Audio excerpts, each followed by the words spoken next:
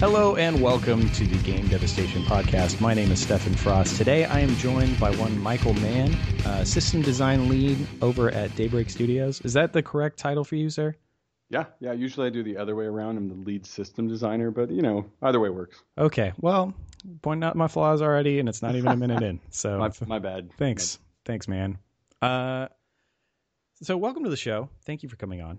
Appreciate it. Thank you for having me. Yeah. So what do you exactly do as a lead systems designer and not a systems design lead? Yeah, sure. Well, I've never had the pleasure of having both roles, but what I do now is I sort of foster an environment for our designers when creating systems, and so that sounds kind of vague, but I do a bit of management, tasking and all of that sort of stuff. That end is sort of boring, but the cool part is kind of determining the design or the direction for designs. For things like combat and crafting and harvesting and stuff like that. And then, figuring out where we want to start conversations about how particular mechanics should work, coming up with the goals and the direction, hey, what style of combat do we want to do? Does this idea fit in within our goals, and writing overviews, and then, helping to enable our systems designers to really create awesome systems. And so that's most of the stuff I do, that and, joke around and stuff like that. Right. Those are the important things. Yeah, so exactly. Can you define what does a system designer do as opposed to say like a content designer or a level designer? Like what does system design actually mean? Yeah. So I actually think it really depends on kind of the genre you're working on, because I know a lot of other genres. So I work mostly in MMOs. A lot of other genres, people kind of fulfill, cross, not department, but, cross expertise things. And anyway, but what a systems designer does for MMOs is they kind of bridge the gap between an idea and the technical implementation of getting that idea in, and kind of do a lot of communicating with code. Hey, we have this really cool idea for how somebody's going to swing their sword. Well, there are a lot of variables and a lot of ramifications of, specific design ideas. And when those are communicated to a coder and potentially the rest of the team, the systems designer has to make sure that it's very clear what is needed. They often will, get code back or get art back or whatever it is. They should be working with the coder and artist along the way, but they'll often get the assets back, and they will tweak and tune, and they'll polish and balance and, discuss more or iterate more with the artists and the coders to make sure that what is actually in the game is true to the vision or the core focus of what the game is. Does that make sense? Yeah, absolutely. Okay, cool.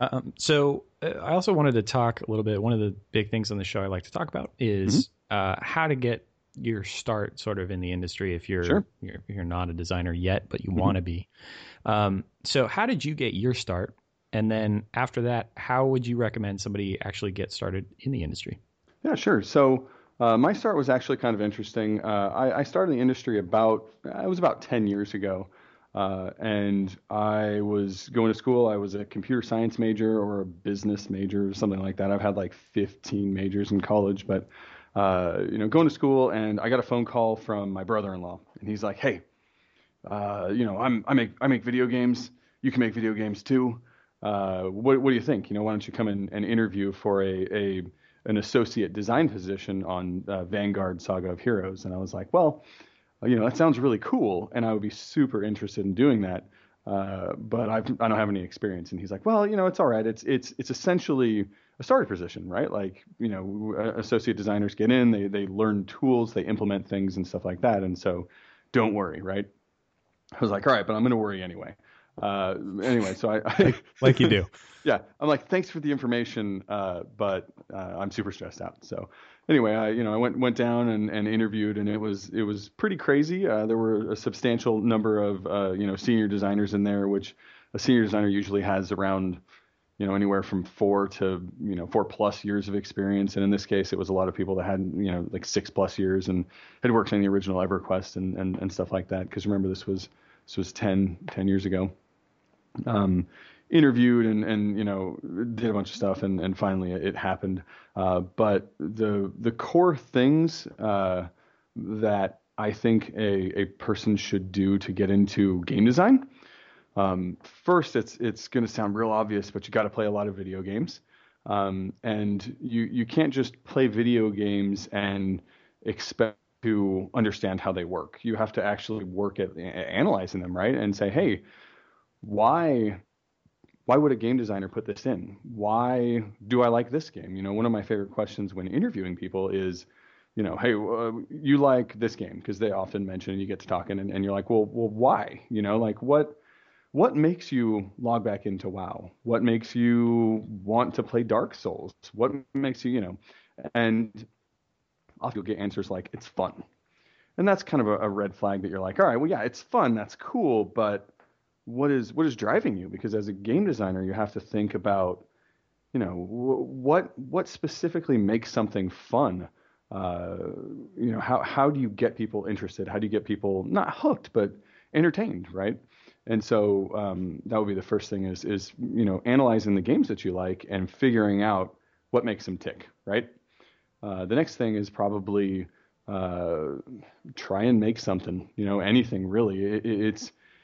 There are so many tools out there, at this day and age that it's fairly easy to go and pick up the latest Unreal or Unity or whatever it is, and just try your hand, make a mod, I forgot what it was. I was playing around with an engine that was like, it was for 2D side scrollers, web-based 2D side scrollers. It was like $20, but it really allowed you to make a cool 2D side scroller. And, I made one, or started making one with my brother. And, that sort of stuff is really good to get into. If you can show somebody that, hey, look, I made this, that goes a really long way. And then it doesn't hurt to know someone. I think the moral of your getting in was that you knew a dude, and that really helped out. And it probably helped that you probably played video games and knew stuff about it too. Sure. Right? I mean, yep.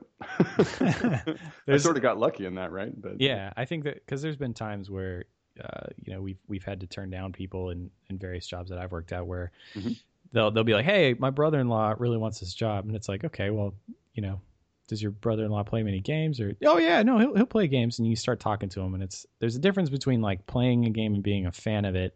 And then there's a difference between like analyzing it and understanding it. Like I even remember as like a kid, understanding what trigger volumes were, very early on. Cause I'm like, well, every time I cross this line, something happens. So obviously somebody is setting something up to make these guys spawn in and do all this stuff. And exactly. Cause I mean, before working in an industry, it's sort of like, oh man, making video games is all magic, right?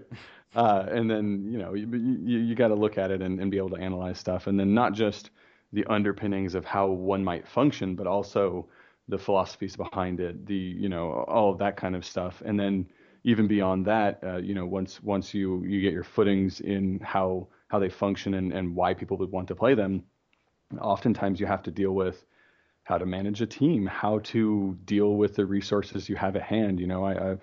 Time crunches, discussing, communicating with other departments or within your own department, and then communicating with executives. And I mean, it's really a very interesting industry to be in, right? Like it's different every day.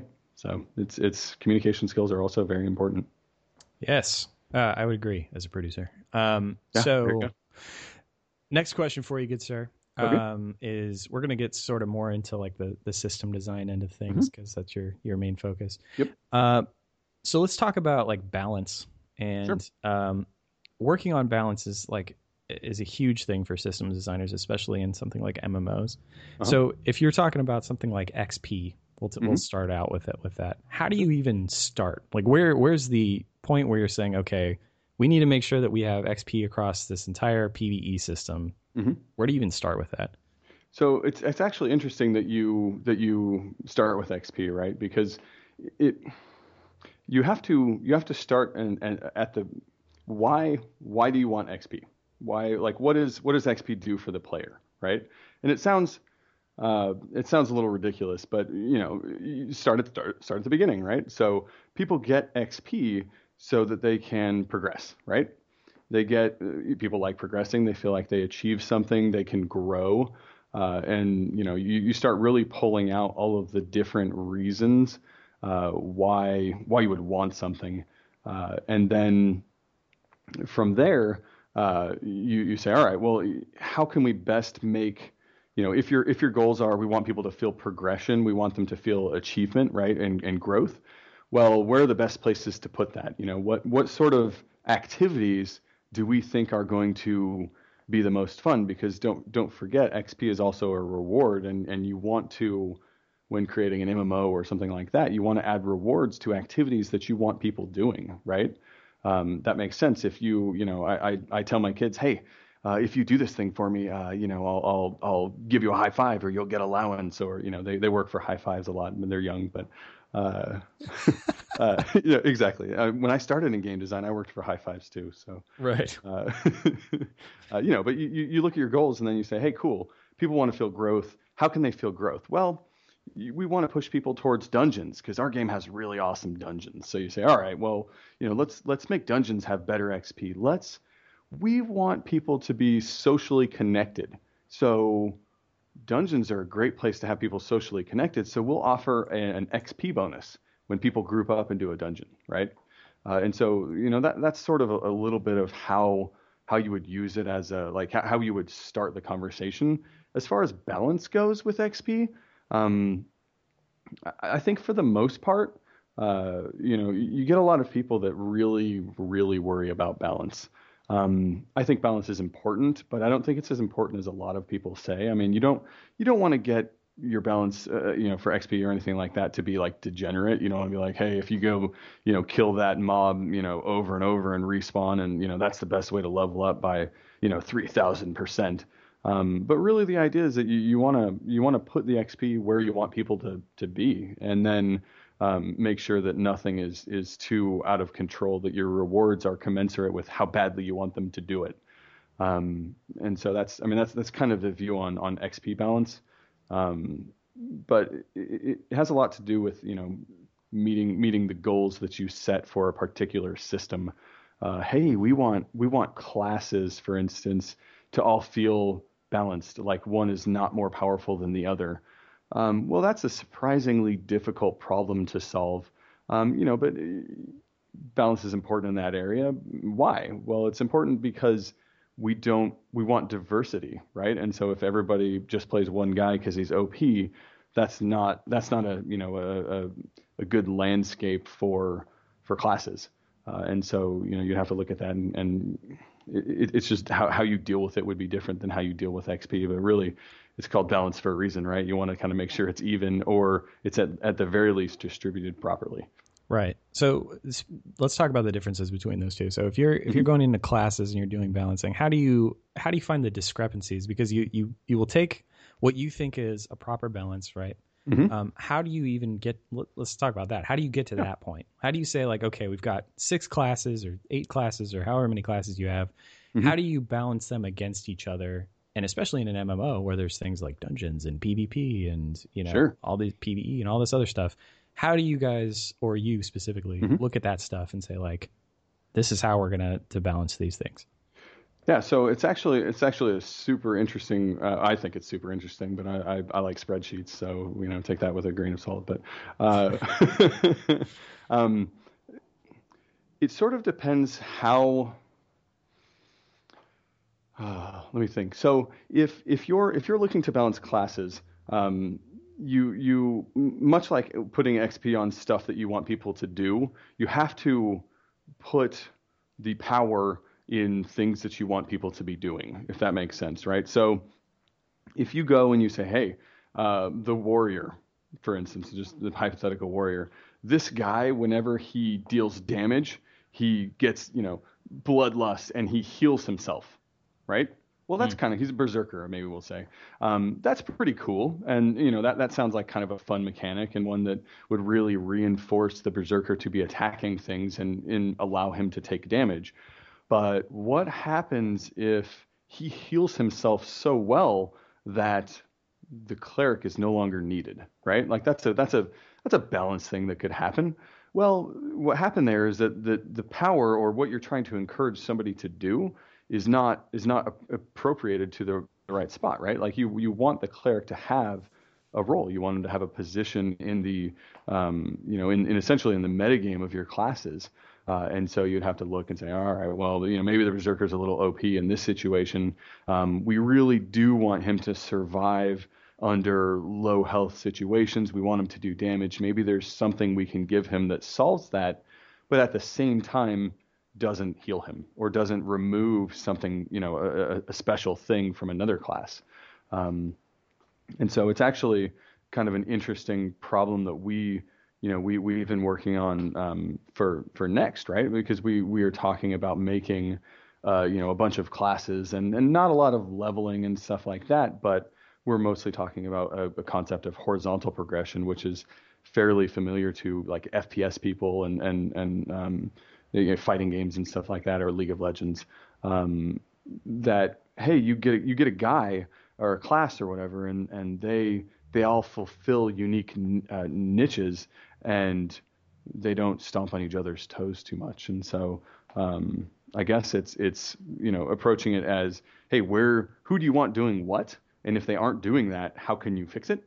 And then just as far as picking a starting ground, it would be you have to make standards, right? Like you do projections. You say, hey, how quickly do we want things to die? How many decision points in a combat do we want to have? That's important because you say, hey, if I want somebody to die in 15 seconds, and you say I want him to be able to make 15 decisions, well, obviously a decision being a heal, attack, a move, whatever it is, that's going to be doing something every 1 second, right? So that's kind of determining pace. But then you would have to say, all right, well, how many of those decisions should be an attack? And that will start to determine how many mistakes a player can make, or how many times he can be hit, or how quickly he is able to actually kill something. And then beyond that, you would start to differentiate. You would start to break from the norm, right? So you say, hey, I want him to die in 15 seconds. Well, that's a standard guy, and a cleric who doesn't do a lot of DPS, hypothetically, might kill him in 20 seconds, and a rogue might kill him in 10 seconds.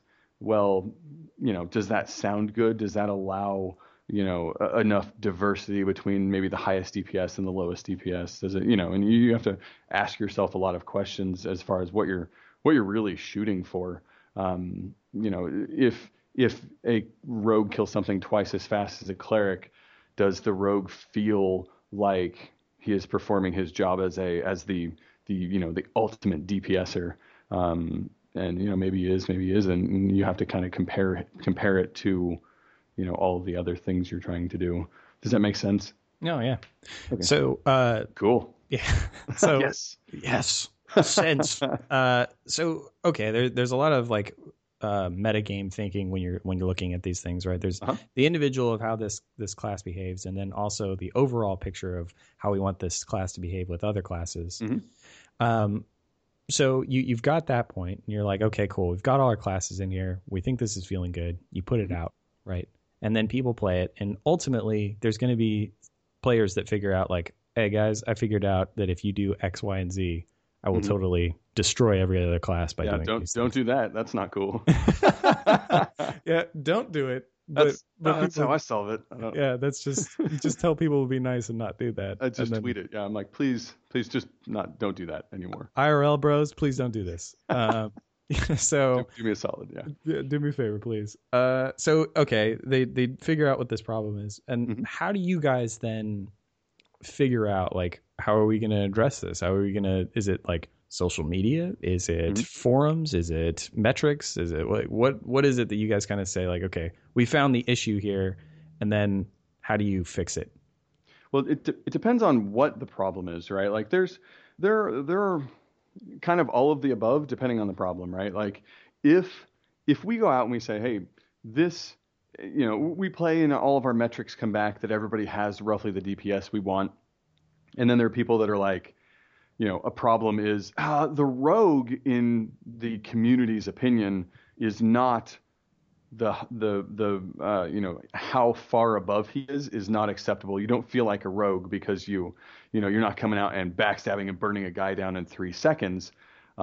It sort of becomes not a debate, but that's sort of a discussion that needs to be had, and often it's had on forums or Twitter. Generally not Twitter, because that's sort of it's not one way, but it's not as good as a forum like Reddit or something like that, where you can go on and really get people involved and ask questions and answer them and have have conversations that are longer than 144 characters. But so a lot of opinion stuff will be done, through forums and stuff like that. That's not to say that balance issues or bugs or anything aren't brought up on forums, but I wouldn't usually approach the forums and say, hey, I heard you guys found a bug. How do you think we should fix it, right? But I would approach the forums and say, hey, I've heard from the rogue people that you guys feel, like you don't do enough damage, or like you don't feel like rogues. And sometimes the problems aren't always, or you'll find that the problems aren't always what people think they are. It may be something else, right? Like, oh, it doesn't feel like the rogue is a rogue. Maybe not because his DPS isn't high enough, but because his initial backstab isn't awesome enough. And pretty much everybody thinks that rogues need backstabs, right? And so finding out those sorts of things are really good for, going to the forums and stuff is really good for finding out that kind of stuff.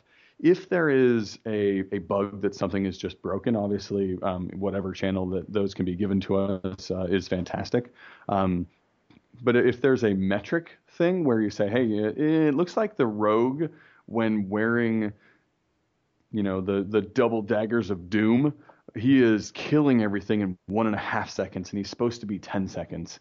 Well, it depends. It very much depends on kind of the situation. But often you can kind of narrow down the factors of what really is causing the problem, and then look and see, well, it appears that the double daggers of doom are OP. Why? Why were they initially created? Well, they were initially created for a giant burst of DPS right off the bat. They were awesome backstab daggers, but it just so happens that they almost kill things, right? Well, you do have to nerf them sometimes. Or sometimes you can add a restriction, or you can figure out another more interesting solution to your problem, where you say, hey, it is much more difficult to pull off the maneuver with these daggers, or whatever it is, something maybe a little more creative than what I just came up with off the spot. But we will often take concerns like that and take it to the team and be like, hey guys, we heard, or we have proven with metrics that this stuff is just totally OP. It's totally broken. Where do you remember what we were talking about when we initially created them? What was the purpose, and how can we reach that purpose maybe in a different way than we already have? You see that sort of stuff happen a lot in MMO design and stuff like that. They say, kind of like I mentioned earlier, right? Like the Berserker heals when he deals damage. Well, that's really cool and it's flavorful, but maybe he should get a temporary shield or temporary hit points, or he should, when he's low hit points, every time he does damage, he heals instead of healing all the time. I mean, what maintains the flavor and the gameplay patterns while not being totally OP and stuff like that. And things not being overpowered is very important for many reasons. And I don't know if you want to go into those, but there's a lot of reasons. And so. Well, I think that's the interesting and fun part of being a systems designer in general. Mm-hmm. is you find out there's a lot of problems, and it's how you come at those problems that makes you, I think, an interesting or good system designer. Mm-hmm. Because you can do it. I think there's multiple ways to come at everything that you were just talking about. There's, if it's the rogue not feeling powerful enough, it's like, okay, well, is it the initial backstab that needs to happen, or is it something that it's you combine the 3 abilities and then that's what does it, and people aren't getting those abilities at first, and say it's just all these different ways that you can come at it. Yeah. That I find the really interesting and fun stuff, and that you can see that on games where mm-hmm. people get creative with stuff. Even I can't remember what the use case for Rest XP was originally. I think mm-hmm. it was people were playing the game too much, and they were going to put a negative effect on people when they were playing the game too much. Yeah. And people were like, oh, we hate this. And so they're like, okay, well, how about we will give you a bonus to XP if you don't play the game for a long period of time. Yeah, so, which is sort of an interesting concept. I mean, we've lots of times discussed, well, what if we didn't have a death penalty? What if we had a living bonus, right? Like the longer you stay alive, the bigger your bonus becomes, or something like that, right? And so, there are lots of ways to solve problems, and figuring out what you really want to do, or maybe what the real problem is a very interesting process. And it's different every time. It's yet again one of the other things that makes being a system designer interesting and fun. You get to figure that out. And I love puzzles. So right, and I think there's this misconception that system designers just have to know math and be really good at Excel, and then that's about it. I think we often enjoy some spreadsheets, but everybody loves conditional formatting. Don't get me wrong. No, exactly. But the thing is, I think part of that is also understanding how to fix those problems, so that it's not just putting the numbers in to make it feel good. Mm-hmm. So another thing I kind of wanted to talk about too was feel versus balance. So there's some games where you can play the game and they have a linear progression, right? We know exactly when these things are going to happen because the numbers say this is when it's going to happen. Mm-hmm. And then there's some stuff where it's just like, okay, well, we just put in a lot more XP on this one thing because we wanted it to feel really good in this area and have it be more spiky. What do you think is the optimal way to kind of progress with that sort of thing? So it's I think it's a little bit of both, and also it's sort of a hard question to answer because it really is different depending on what you're trying to do, right? So a lot of times people have this thought in their head that they're like, hey, there is a truth out there. There is a right answer, right? And sometimes that's true, but sometimes, most of the time, I would say is there's lots of right answers, and it's sort of picking the one that you want.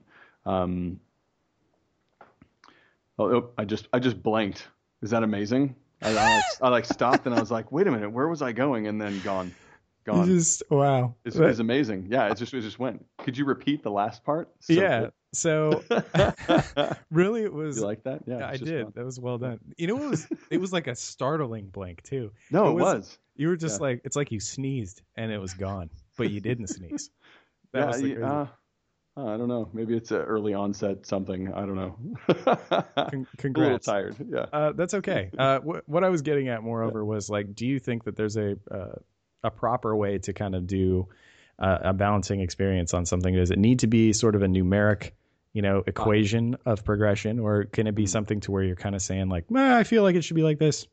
I'm just going to set these things and not stick to a number, and I'm just going to base it off of feel.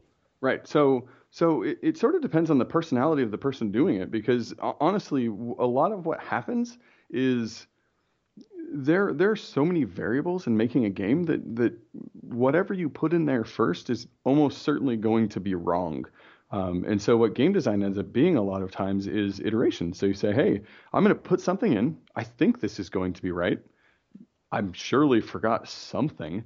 And when I put it in, I play it and I analyze it, I will figure out what that thing is, and I will be able to, adjust the system or whatever it is towards what I really wanted to do with it in the first place. And so you can kind of see where I was talking about earlier about being able to play games and analyze them becomes important, right? Because you say, hey, it would be pretty silly if I made a game and I did stuff and then I never tried it out, right? You say, all right, well, I put a bunch of XP on that area. That's definitely going to make people go there. And then you find out that there's an area somewhere else that has more XP, or people don't want XP, right? They don't care about that. They're all max level or whatever it is, right? Like there's so many different things that could happen. Or even if it has tons of XP, it's not fun. There's no loot there. There's all sorts of things that could cause the problem. And so back to the original point, it depends on the person, and personally, I, depending on the system, will do it based on feel or based on numbers. There are certain things I like to do with numbers, like damage, progression, economy, stuff like that will often start in a spreadsheet and end with the feels, right? You'll be like, how does that? Yeah, that feels right. Like I feel like I have enough sinks, enough faucets, et cetera, and that's really good. But in the case of economy, you actually never really know until you put it live and people are playing it. Like you can do projections and stuff like that, um, but you can't be everywhere at once, right? And so uh, I think it just depends on the person and potentially the system that they're working on if they're going to start with feeling or with numbers. Whenever you start with feeling, I don't think it's a good idea just to be like do a gut check and throw it in, right? Like I think it's good to uh, you know base your decisions off of as much fact as you can, and then perform a gut check afterwards and say, hey, that feels good. I think that's correct. So. Right. Okay. Very awesome. So another question I wanted to lean more towards some different systems. We've been talking about combat and XP a bit. So I wanted to talk to you about trade skills. So how do you think you can create trade skill outputs that feel useful to an economy? Wow. That's a very interesting question. So Bam. That was a yeah, big one. boom. Yeah. You're like, hey, do you like video games? I'm like, yeah, I love video games. And then you're like, boom, how do you make, economic outputs and all that? And I'm like, oh, I I wasn't just ready. I just threw the knowledge grenade at you, son. You did. That's amazing. So that's very interesting because I think that there are a lot of different people that want a lot of different things out of trade skills. And it sort of depends what role you want trade skills to play in your game. If you're making a game for people that really love to craft and really love to feel that crafting needs to be the foundation of your economy and stuff like that, which I think is a very viable approach. You're going to have to work at it differently than you would a game where people mostly want to kill stuff. They mostly want to go out and crafting is in that situation maybe something they do on the side. So if you look at WoW, for instance, right? You say, hey, WoW, people, at least I won't speak for everybody, but when I played, it was very much I would go out and kill stuff and I would get loot and then go back and craft something because I had to, right? I'd be like, oh, I gotta skill up my trade skills so that I can get my pant patches or my belt buckle or the epic leggings that are really good for this level, and they sort of required those things. That created an economy. It certainly did, and it was a good option for how WoW functioned because they weren't trying to focus on crafting. They wanted everybody to craft, and that was interesting, but they weren't trying to form an economy foundation off of that because their economy isn't really about putting trade goods into the world. It's about getting items out of the world, right? Like if you look at all of the decisions they've made, it's all about exiting. It's a hey, bind on equip, bind on pickup. You have to be a profession in order to get certain modifications.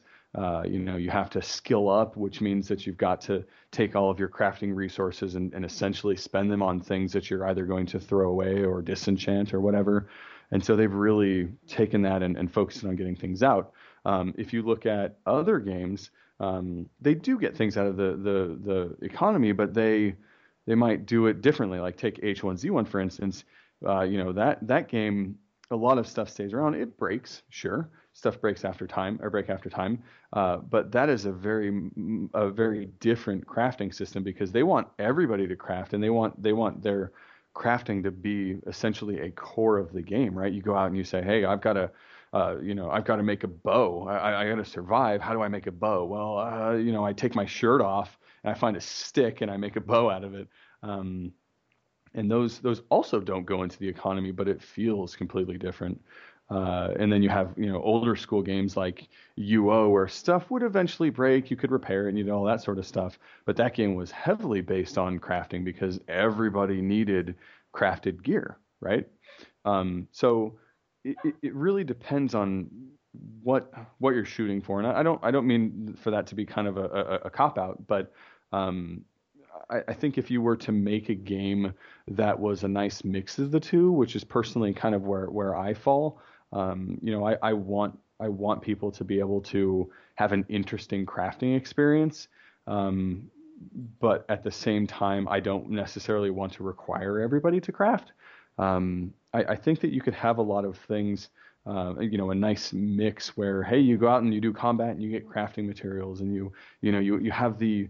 Did you play Star Wars Galaxies? So anytime anybody talks about crafting, Yes, that is the it game always that comes up. everybody brings up. Yeah. So, Yeah, oh, go ahead. sorry. Nope. No, please go ahead. Okay. We're so polite. It's just it's nice. I It's know I can't. refreshing. It's weird that somebody else is equally as polite as I am. Yeah, we almost just crapped out there and didn't continue. We could have been doing that all night. No, please, sir, you continue. No, exactly. But anyway, so it was actually a fantastic model for crafting, in my opinion, because and it was actually one of the only games that I was solely a crafter. And the reason being that I could make an empire. I could go out and I could say, hey, adventurers, bring me resources and I will pay you handsomely for them. And then I'll take those resources, craft them, and sell them back to you, and you'll pay me handsomely for them. And plus all of the effort and time spent and that sort of stuff, right? And so they had their economy formed where people doing one activity would get something very useful for somebody doing a completely different activity, and then they would use currency as the go-between. That might sound familiar because that's very similar to real life. And so that was, I think that worked out very well for them, and there was true knowledge to learn in that game, which resources were the best to make which pieces of armor. There was experimentation, all sorts of stuff like that. And so that was a game that in my opinion, walked a nice line of, yeah, everybody can craft, and it wasn't that hard to skill up your crafting. But not necessarily everybody would understand all of the components or anything like that. And the way they did it allowed both people to feel like they had a vital impact on the creation of armor and weaponry and stuff like that. And whenever you have everybody wanting stuff and using things, you start to really form a nice economy. So I think their approach was pretty solid in that regard. So, all right, interesting stuff. So I wanted to talk to you a bit about balancing for different game types. You've worked on MMOs pretty much your entire career. So PvE versus PvP. Mm-hmm. Where do you start? Do you separate them? Do you add an extra stat for PvP? Do you keep them the same and just kind of balance for both? What do you think is the ideal approach to something like that? So my ideal personally is keep them as similar as possible. This rarely actually happens though, because if ever, yeah. Because I think often. So it's hard to say because I haven't been everywhere, obviously, so I don't know why things happen in certain places. But I can tell you from my experience, if they're not the same, it's often because one was prioritized over the other as far as scheduling and stuff goes, right? You're like, hey, this is a PvE game. Well, it's a PvE game. Let's make PvE feel cool. That seems like a fair decision to make. And then somewhere along the way, you're like, hey, we have to put PvP in. Yep. Well, now it's time to do PvP, but PvP has totally different goals than PvE does in a lot of games, right? And so I think keeping them as similar as possible and knowing what your priorities are initially, which is not as easy as it sounds, but knowing what your priorities are initially will really help with, balancing them in the end. Because if you're okay saying, hey, PvE and PvP are totally different ball games, that's totally fine. Keep that in mind, and you can build that system. But it makes sense to me to sort of build them up together, because when PvE and PvP are often very polarizing, right? You have people that are like, I'm a PvPer. You're a Care Bear PvE or whatever, right? And then you have people that are like, PvE is the way to go, and PvP people just want to troll other people, right? And so they can often be polarizing, but it seems weird because they're both using the same or very similar combat systems. And so why aside from, actually killing somebody's character, are they so divergent? I would suggest that, try and make them as similar as possible, and you'll get the maximum amount of exposure to both systems, because you take all of the people that play PvE and you say, hey, you guys know the mechanic for PvP. Why don't you jump in there and play it? And you take the people that really like PvP and you say, hey, why don't you guys jump into PvE? You know? Right. Historically, though, a lot of games have really been PvE and then branched off and allowed people to PvP sort of as a side activity. I'm sorry, MMOs. We're talking mostly MMOs. And so that's often why they're balanced separately. Is because PvP is sort of the second class citizen to PvE, and when you do that, you essentially create two different systems, and you'd be surprised the kind of crazy things that I personally had to jump through, and that I've heard people have to jump through to make PvP work in a PvE only game. And so developing them from the beginning and having as little divergence as possible is good.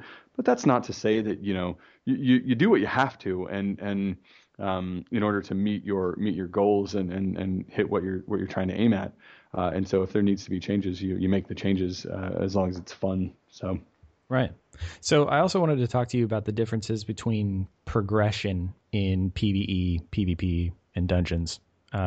Or if you think there needs to be somewhat of a difference, because I think there are some people that, given the opportunity, they would level up specifically in one of those things, right? Like I, for example, I like all three of them, and I like jumping in, and I like doing PvP, and I love doing dungeons, and I like doing quests and stuff like that too. Mm-hmm. But then there are people that are saying, I'm strictly dungeons. Everything else is shit. I don't want to go near it. Yeah. So how do you make progression systems for each one of those things feel like it's awesome, and then also feel like it's equally as great on the progression front? Because it's weird, because I think, just personally speaking, I think on the PvE side, you see a lot more stuff, right? Mm-hmm. It's, if you were to level up entirely through PvE content versus entirely through PvP, that's a different experience. So how do you make progression feel awesome in different sorts of gameplay? So that's a very interesting question. So it depends what you're looking for with progression. So the reason I say that is that I'll mention EQN again. In EQN, we want people to experience a real growth of character and of the player behind the keyboard. So what I mean by that is, hey, your character, he has the hero's journey, right? You start out and you're like, I started out and I didn't, I had like this broken sword and like a loincloth, and I went out into the world and I fought stuff, and now I'm a king barbarian, and I've got this ridiculous sword, and I've got all this awesome armor, and look what I've done, right? So there's some progression there, and then there's also the progression of the guy behind the keyboard, or or the gal behind the keyboard, and you look at that and you say, hey, how did you grow? And I think kind of those speak to not completely different audiences, but I would venture to guess that many PvPers are very interested in growing themselves, growing their skill in PvP and that sort of stuff, because often you hear cries of, well, we need an even footing so that we can fight appropriately, and we have that's sort of a balance thing, right? If somebody's overpowered, then it's not a fair fight, and PvP is all about bragging rights and dominating and stuff like that. Like I destroyed you, and if somebody's like, well, it wasn't fair, then it takes away from what's their driving force, and so I guess what all of that comes down to is that you have to, ideally you can mix them, right? And I think that in a lot of cases, and this might sound like blasphemy, I don't know, but in a lot of cases, things like stats and stuff like that really aren't achieving the purpose. I think they're doing more harm than good in a lot of cases, right? Because you look at it and you say, hey, well, what do stats do? Stats fulfill one of those things. They say, I am on my hero's journey. I would make an argument that that's not a very interesting journey to go from 1 strength to 500 strength, but that's maybe a longer conversation, but that's essentially what they do, is they force you down the hero's path. You got 500 strength now. Congratulations, you're a king barbarian. And then things for PvP. Oh, I've improved my skill. I've gotten better. But that's unfortunately not super tangible, right? Maybe I'm amazing and I step away and I come back a month later and I don't feel so amazing anymore. And so you don't feel like you really got anywhere. Well, so the interesting thing to the points that you're bringing up, did you play Destiny at all? Destiny. I recently downloaded it, but I've been playing other games lately. I would like to play it, but there's only so much time. How dare you? So I know.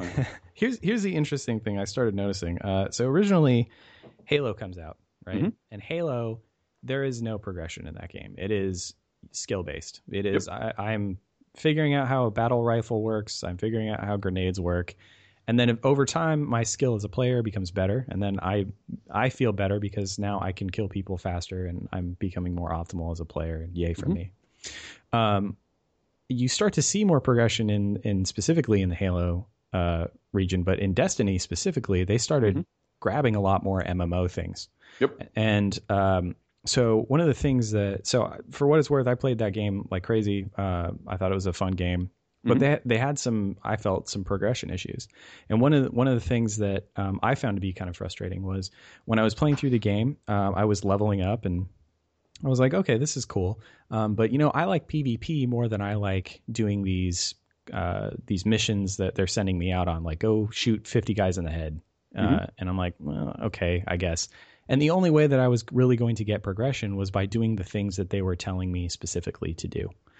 Now, when I did the PvP stuff, I wasn't really progressing as much because that's not where they were hoping that you would get that XP from. So really, I had to grind like crazy to get that sort of progression. And the weird thing was, if they didn't have that forcing me into something that I didn't want to do, or specifically I wasn't getting rewarded for doing the thing that I like to do, I probably would have played that game longer. It's the dumbest thing. Like I see that as somebody who's made games and understands how they're made. But I'd played many Counter-Strike, right? I played Counter-Strike for a ridiculous amount of years. No progression in that, right? Yeah. But the second that you start saying like, well, you can't progress in this sort of way, even if it's over something stupid, like it's just numbers like on a screen, it stopped me from playing that game. The weirdest thing to me. Yeah, well, I mean, so kind of what I was saying, it really speaks to this point, and I guess I'll get to the conclusion of what I was saying. That'll probably be helpful, huh? But it's not. You notice that they have different goals, that the different areas, and you try and look at the player groups, and you can't obviously just pigeonhole, all PvEers like stats and all PvPers like skill, right? Like you can't do that because that's not accurate. But you can say, hey, these are two things that people really like being rewarded with. Well, let's try and reward both of the categories in both of the activities and allow them to pick whichever one they want to do. And the reason I brought up the stat-based stuff is because I think oftentimes stats are a detriment, but you still, in my opinion, should do the hero's journey bit, but maybe not with stats. And so I don't mean on plugging EQN or anything, but that's something that's been weighing on our minds as we've discussed making this game. And our solution is the horizontal thing. Is, hey, we want to give you more options, right? We want to say, hey, you're more powerful because you're more knowledgeable, you have more options at your disposal, and you know how to better use those options. And so in a game like Magic the Gathering, do you play Magic at all? I'm a huge Magic nerd. I'm not. You're not a loser like me? No. I remember you and many of the people that were on the econ team over at Carbine were huge Magic nerds. I played it when I was in junior high for maybe a month.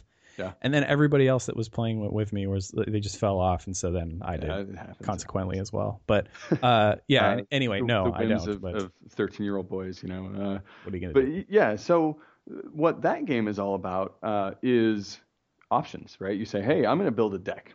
And some people net deck, and some people like building decks, and there's many different formats for people to figure out what they like to do. But the main principle is, hey, everybody has the same options available to them. they have to go out and get them and then figure out how to use them best. A person with a small collection doesn't have as many options as a person with a larger collection, and oftentimes they won't be able to be as good because they aren't able to go out and figure out and play with all of the options and see what really works best for them. And so the idea that we're kind of looking at is, well, you essentially can be more powerful by having more options, and you can be more skillful by not only your mechanics of, hey, I swung my sword at the right time, but more skillful in how you use those options. Hey, which option are you going to use? I'm going to bring this ability instead of this ability, and I'm going to do, when that guy does this thing, I'm going to do this thing. And so, if you reward in similar manners, hey, you can play PvE and get this ability, and you can play PvP and maybe get the same ability, as long as they feel like they both require the same amount of, or roughly the same amount of work, I think that's a fine way to do it. And that way you can keep your mechanics very similar between the two systems, and you can reward them in multiple ways by via skill and via the hero's journey sort of thing, and come out hopefully with people feeling fulfilled by doing either activity or both. So that's the hope, at least. And kind of the thought process. Did you ever play the Arkham Asylum series? I did not, actually. I hear that I should, though. You absolutely should. It's one of my favorite games out there. It's a really solid experience, and the new one looks amazing. So I'm really looking forward to that. But one of the things that I loved in that game, they had these combat scenarios where they would pit you against 25 guys. It's you, Batman, against 25 dudes. And they give you all these different options as you progress through the game. It's the typical Metroidvania thing, right? You run around, you eventually find new abilities. These new abilities will allow you to do different things and access new areas. Yep. But with combat, it gives you this option to kind of now go, okay, well, now I have a rope that goes around 3 guys' legs and it trips them.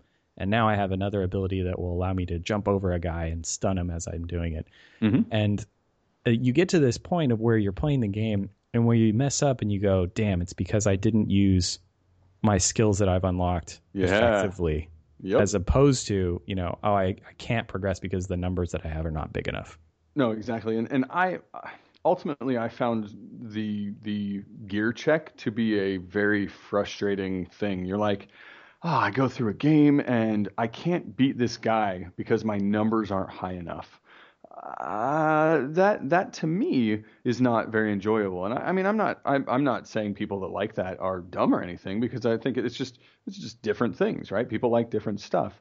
But for me, I like having the options. I like, not having to crunch those numbers and do all that sort of stuff. I crunch enough numbers at work that I don't necessarily want to do the same. But theory crafting is fantastic and it's super cool. But for me and the video games I like to play, that's not necessarily what I want to do. I actually will go and find other people that do that.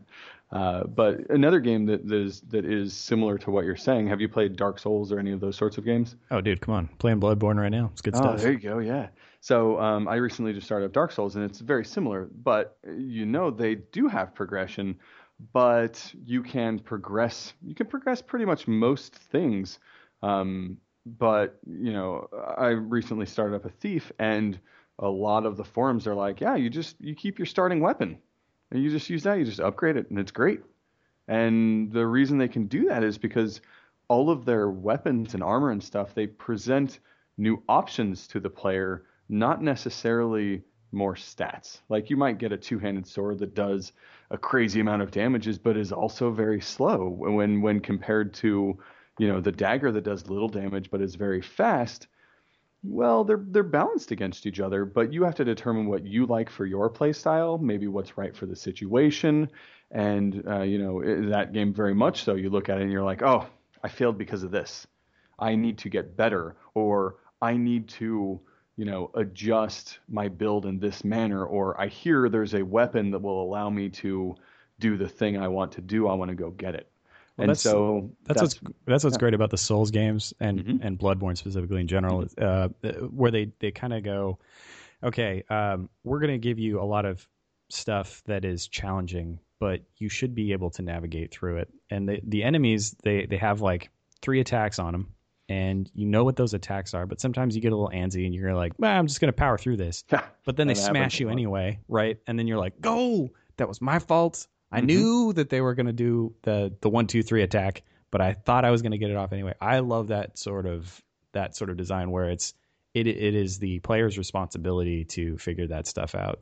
No, exactly. I mean, I think that sort of system really fulfills both the, rewards the player behind the keyboard and also gives you the hero's journey, because you go, hey, look, I made it to the end of the game or very far, and I went to this place under some dungeon and I got this awesome item. I got the sword in the stone, right?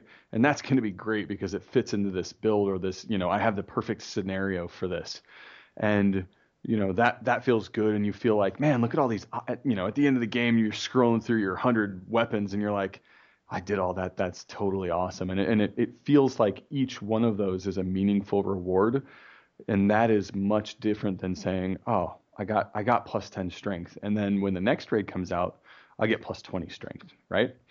So I enjoy that sort of approach for rewarding people and having people deal with both PvP and PvE. So hopefully that answered your question in like 15 minutes. Yeah, that was a lengthy answer, but you know what? It was well worth it. That was interesting stuff. So I'm going to ask you a couple more questions, and then we're going to get to community questions. Oh, yeah.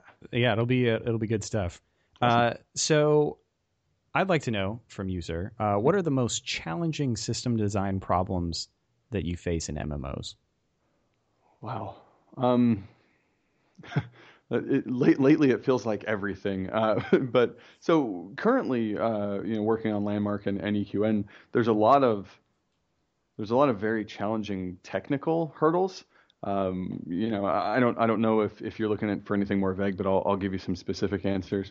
In Landmark particularly, it is sort of a new style of game, and we're trying out a lot of new tech, and you have to start thinking about, well, hey, if somebody can destroy anywhere in the world, what does that mean for level design? Well, all right, level design's cool, but what do we do with random terrain generation? How does that fit into level design? How does, all right, now you've got NPCs with AI that in theory have their wants and needs. Well, how are they going to deal with a partially level designed, partially randomly generated terrain? And then how can they develop tactics against players who will be looking to exploit those things in a totally legal way, not we're exploiting them and getting things stuck, but in a way that's like, well, how can an NPC deal with if a player summons a wall that he can stand on top of and shoot? And so there have been a lot of very interesting things that come out of that. And I think if I'm going to boil it down to a bit more generic of an answer, but it is when you're trying to push into the relatively unknown, that stuff is relatively unknown, and you don't have the answers, and you really do have to just sit around and iterate and prototype and hypothesize and really figure out, well, what is this unknown territory I'm getting into? And then from that point, you have to say, is it a good idea to go there? Is it a good idea to say, hey, oh man, let's get all the NPCs, destroying terrain and summoning up rocks and outsmarting players and all that sort of stuff. And in some cases, yes, and in some cases, no. No, it's not. But that's been kind of the most challenging thing is really looking to push the envelope and hope you don't destroy everything in the process, I guess. I don't know. Yeah, I mean, you guys are a little bit different, I think, from the traditional sort of MMO thing. So that's just got to be a lot of interesting problems and things to deal with as a result of that. Yeah, it's hilarious because frequently, so we have a pretty open office environment, and frequently, we'll do something, and it'll be in the game for a day or two, on our internal server, and we'll hear somebody just like throw out a curse word or whatever and be like, oh, I can't, oh man, yep, nope, that's gonna be broken. Yeah, we have to fix that. No, well, we've never dealt with that sort of problem before, and that just happens all the time when you're trying to do new things.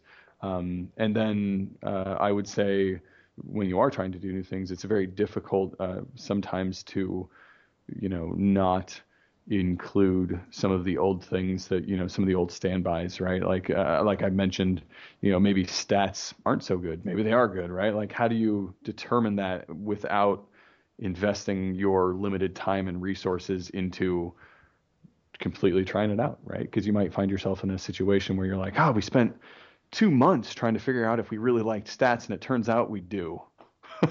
So now we got to go put them back, Right. So it's that kind of challenge that is hard, but also enjoyable. I mean, that's part of the thing that keeps it exciting and fresh. So, tell me, I've got a two-part question here. What's your favorite system that you've worked on, and then what's your least favorite? My favorite system. Um, Yeah, interesting. Listen, I love all my babies, but no, Which no. one do you love the most, Which one Michael do I Mann? love most? Exactly. Uh, wow, that's a very interesting question. So I would say there are a couple different ones that I really am fond of for different reasons, and I'll try and explain those. Early on in my career, I worked on classes for Vanguard Saga of Heroes, which sadly is no longer around. But uh, I worked on classes, and I did a couple classes that I really enjoyed, and my goal with them was to change the way that people healed, that they viewed healing in MMOs, right? And so that may sound not super innovative now, but I thought it was pretty cool back then. And I remember this was like 8 or so years ago, so a lot of it was, Holy Trinity and stuff like that. And so I created the Blood Mage and the Disciple, and they healed through being aggressive and getting in fights and redistributing health and stuff like that. And I thought that was a lot of fun. And I've been proud of a lot of the work that we did there. It wasn't just me; it was a bunch of people, but a lot of the work we did there was pretty awesome.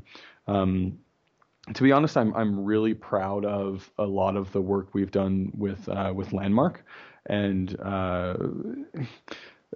things, like I was saying a moment ago, it's been extremely challenging, and maybe we haven't done everything right, but it's been an awesome journey saying, hey, how do we make this crazy new thing, and then how do we use that to make EQN.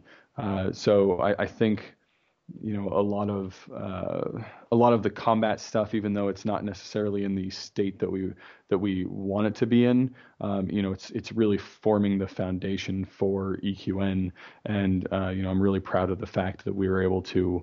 Essentially, we developed two games at one time, and while one of them is live, has been a really challenging and rewarding process. And at times, it's discouraging because you're like, uh, it's not where we want it to be. We got to get it there. How do we get it there? And that can be discouraging at times, but also when you figure out how to get it there, you figure out how to move on to the next step. That's super rewarding. And so those are a couple examples of things that I've really liked or been proud of. All right. So And conversely, my what least your favorite. least favorite? This also goes back to my Vanguard days. So, man, do I want to admit this? Yeah, you know what? I'll do it. We'll Do we'll we'll get, it. we'll get crazy, right? So, when I first joined Vanguard, and it was my first thing, is they came up to me and they're like, "Hey, welcome to the team. Would you like to work on harvesting?" And I was like, "Yeah, that's great. Thank you. I'll work on whatever you want me to." Uh, so I started working on harvesting, and the initial iteration of harvesting was something that sort of haunts me to this day, and it was it was although it was actually the springboard into my class design and combat design career, but I designed a harvesting system that was essentially combat with trees and plants. And you'd go up and you'd hit a tree, and the tree would essentially cast an ability on you that was like, oh, it's you hit a beehive, right? And you start losing health, and you got hit by like a sap deluge or whatever. And so the old sap deluge. I know it's rough. You get yourself into sticky situations that way, but so it's so bad. No, man, had to work in one dad joke, didn't you? Yeah. Look, you had to see that coming, but so you go in and it was essentially combat with trees, but trees aren't known for their ability to fight back. But you could die and all sorts of stuff like that, and I've really grown as a designer since then. But that's by the way, unless they're those trees from like Lord of the Rings that are like, I have been here for 14,000 years. Those kind of guys. That's a pretty good tree beard or whatever. Thanks, man. Should get into that. But it was bad. We fixed it. But you know what though? I would say that, look, you're just starting out. Everybody makes terrible decisions. Look, I just talked last podcast. I worked on a game called Major League Eating the Game. Awful game. Oh, that sounds fantastic. Full of terrible, terrible design ideas. Lots of them. But you know what? You learn from things. I'm going to look that up. No. You should. It was on WiiWare. And apparently now it's also a iPhone app. I think they took the game and put it on the iPhone as well. So, well, that's fantastic. Yeah. Maybe I'll download that. You shouldn't. Do not. It's not good. I'm sort of a mini version of Major League Eating. I have a dessert addiction that I indulge in. So I'm a Major League ice cream eater. That's fantastic, Michael Mann. You're like, I don't know what to do with that. I got nothing, I can't go anywhere with that. So with that, let's go into community questions. Sure. So this first one is from Arwen, Australia gal. Mm-hmm. What do you guys do to prep for a large volume of players coming into a game? So we do a lot of stuff, right? Like on the design side, we actually do a lot less than maybe the tech side would, because generally our systems scale, or they should. We like to build stuff so that, hey, if you go in and there's a ton of people, going into a hub, and we need to disperse them, and we need to get them out and doing interesting things. Yet we want some of them to stay together. So a lot of the systems should handle those sorts of things happening, and so it's not really a build up to having a lot of people. It's just sort of we have to consider a lot of people in our designs, and that's just a kind of a daily thing, to be honest. Though there are quite a few surprises when, we miss something and we're like, oh, you put 1 million people doing this, or, 1,000 people or whatever it is, 20 people even sometimes, I guess we didn't see that, and we need to adjust it. A lot of the technical stuff though, there's a lot of technical things that happen. You have to get the proper hardware. You have to, do load testing. You have to figure out like a latency. And I mean, I'm not a tech director or anything, so I can't speak to all of it, but I do know that, there's a significant amount of work going into the infrastructure, to get a lot of people in. And then, again, on our side, this is kind of a general thing, but we do a substantial amount of testing and kind of making sure that when players do see it, no matter how many, that we're ready for it and we're ready to adjust. And then there's of course the social aspect of MMOs that we have to consider, and we say, hey, how are we going to take all these people and make it cool that there's all these people? Like, we don't want them to just dump them all in a game and not allow them to be social. Because that's one of the pillars of an MMO, or should be, that you're playing with other people. How do you make that cool? And so those are some of the considerations for having lots of people. Gotcha. So this one was from Fugazi. That guy, by the way, holy moly, asked a lot of questions. He's enthusiastic, yeah. Yeah, he gave me like 900 questions. I'm only going to pick one of the 900, and I apologize, Fugazi. But we gotta make it quick on time here. So how much skill ceiling variance will we see among classes in EQ Next? So I don't think that it's really a skill ceiling between classes. Like if you're looking at it, sort of, it touches on something I mentioned earlier, and that's we can't really, if you're requiring skill for something, you should reward skill with power, right? So you say, hey, you're really skillful and you did this thing, you did it very well, and you got a really good benefit from that, right? You timed your attack perfectly, therefore you did bonus damage. That becomes sort of a balance question, because if you say one class has a higher skill cap than another, in theory, if you're rewarding commensurate with skill, you are then saying one class has a higher, output potential. You're saying, hey, that guy is really hard to play, therefore he's really powerful, but this guy is not hard to play, and so he's not very powerful. So in theory, we wouldn't do that on the class level, but we would do that on the we want a pretty high skill ceiling for EQN, but it's something that we would like people to sort of self-select, is kind of the term I've been using. I go in and I say, hey, I want to challenge myself. I'm going to do it like this, right? And if you do it like that, or some special way, and prove your skill in some manner, you will be rewarded based on how amazing you are. And so it's not really per class; it's more of a per person or per group of people, and allowing players to demonstrate how skillful they are, and then rewarding them accordingly. Does that make sense? Absolutely. Awesome. And hopefully that was a good answer for Fugazi. Hopefully that works out. Yeah. Well, I mean, he can let me know. We chat about it. There we go. And then lastly, from the community questions, I believe this is somebody you work with. Why are you required to use a sign indicating whether you are trolling or not? And this is from Justin Dazit. Yeah, Dazit. So Dazit. He actually sits across from me, and frequently will ask me to use the sign. And it's kind of funny, back when we worked together, the sign was crafted and handed to me. I'm familiar with this subject matter. This is why I wanted to bring this up.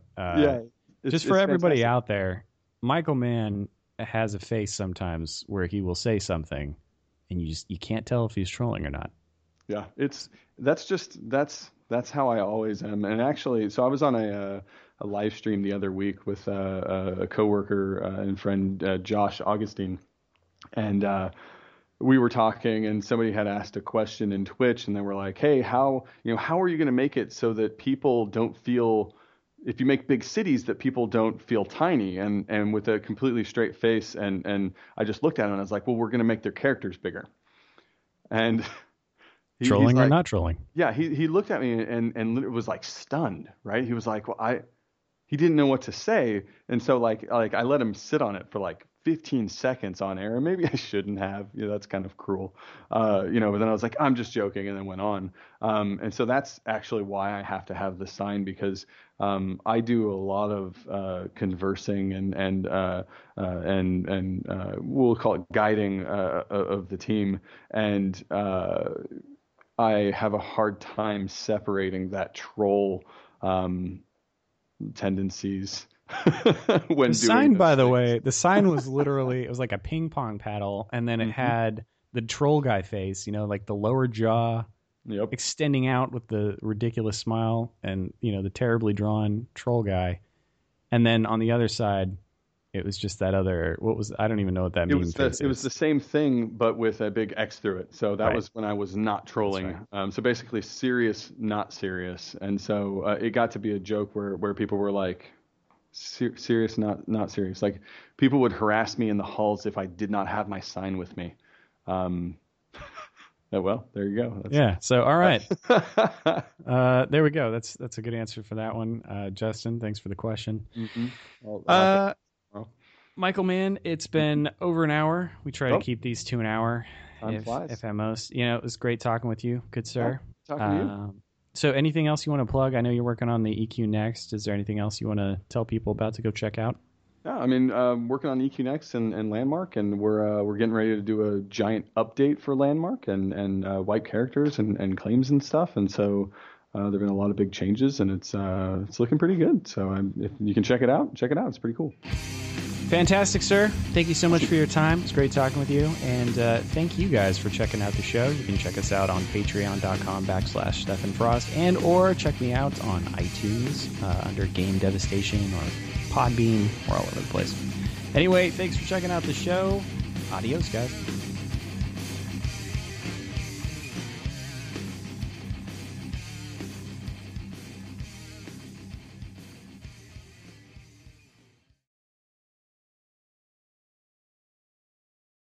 All right, cool, man. Awesome. Thanks, dude. Yeah. Good times. Hopefully that wasn't too painful for you. No, it's not bad. The one part where I totally forgot what I was responding to was pretty hilarious. But I'm keeping that in, by the way. Just leave that in, dude. Yeah. No, that crap happens. So that's fine. I think we recovered in a comedic way. So that's.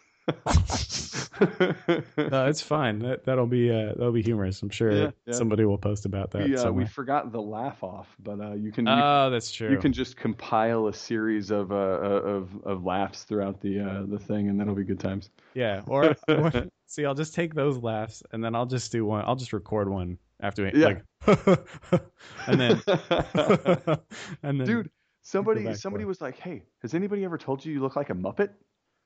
And I was like, well, that's kind of offensive, but yeah.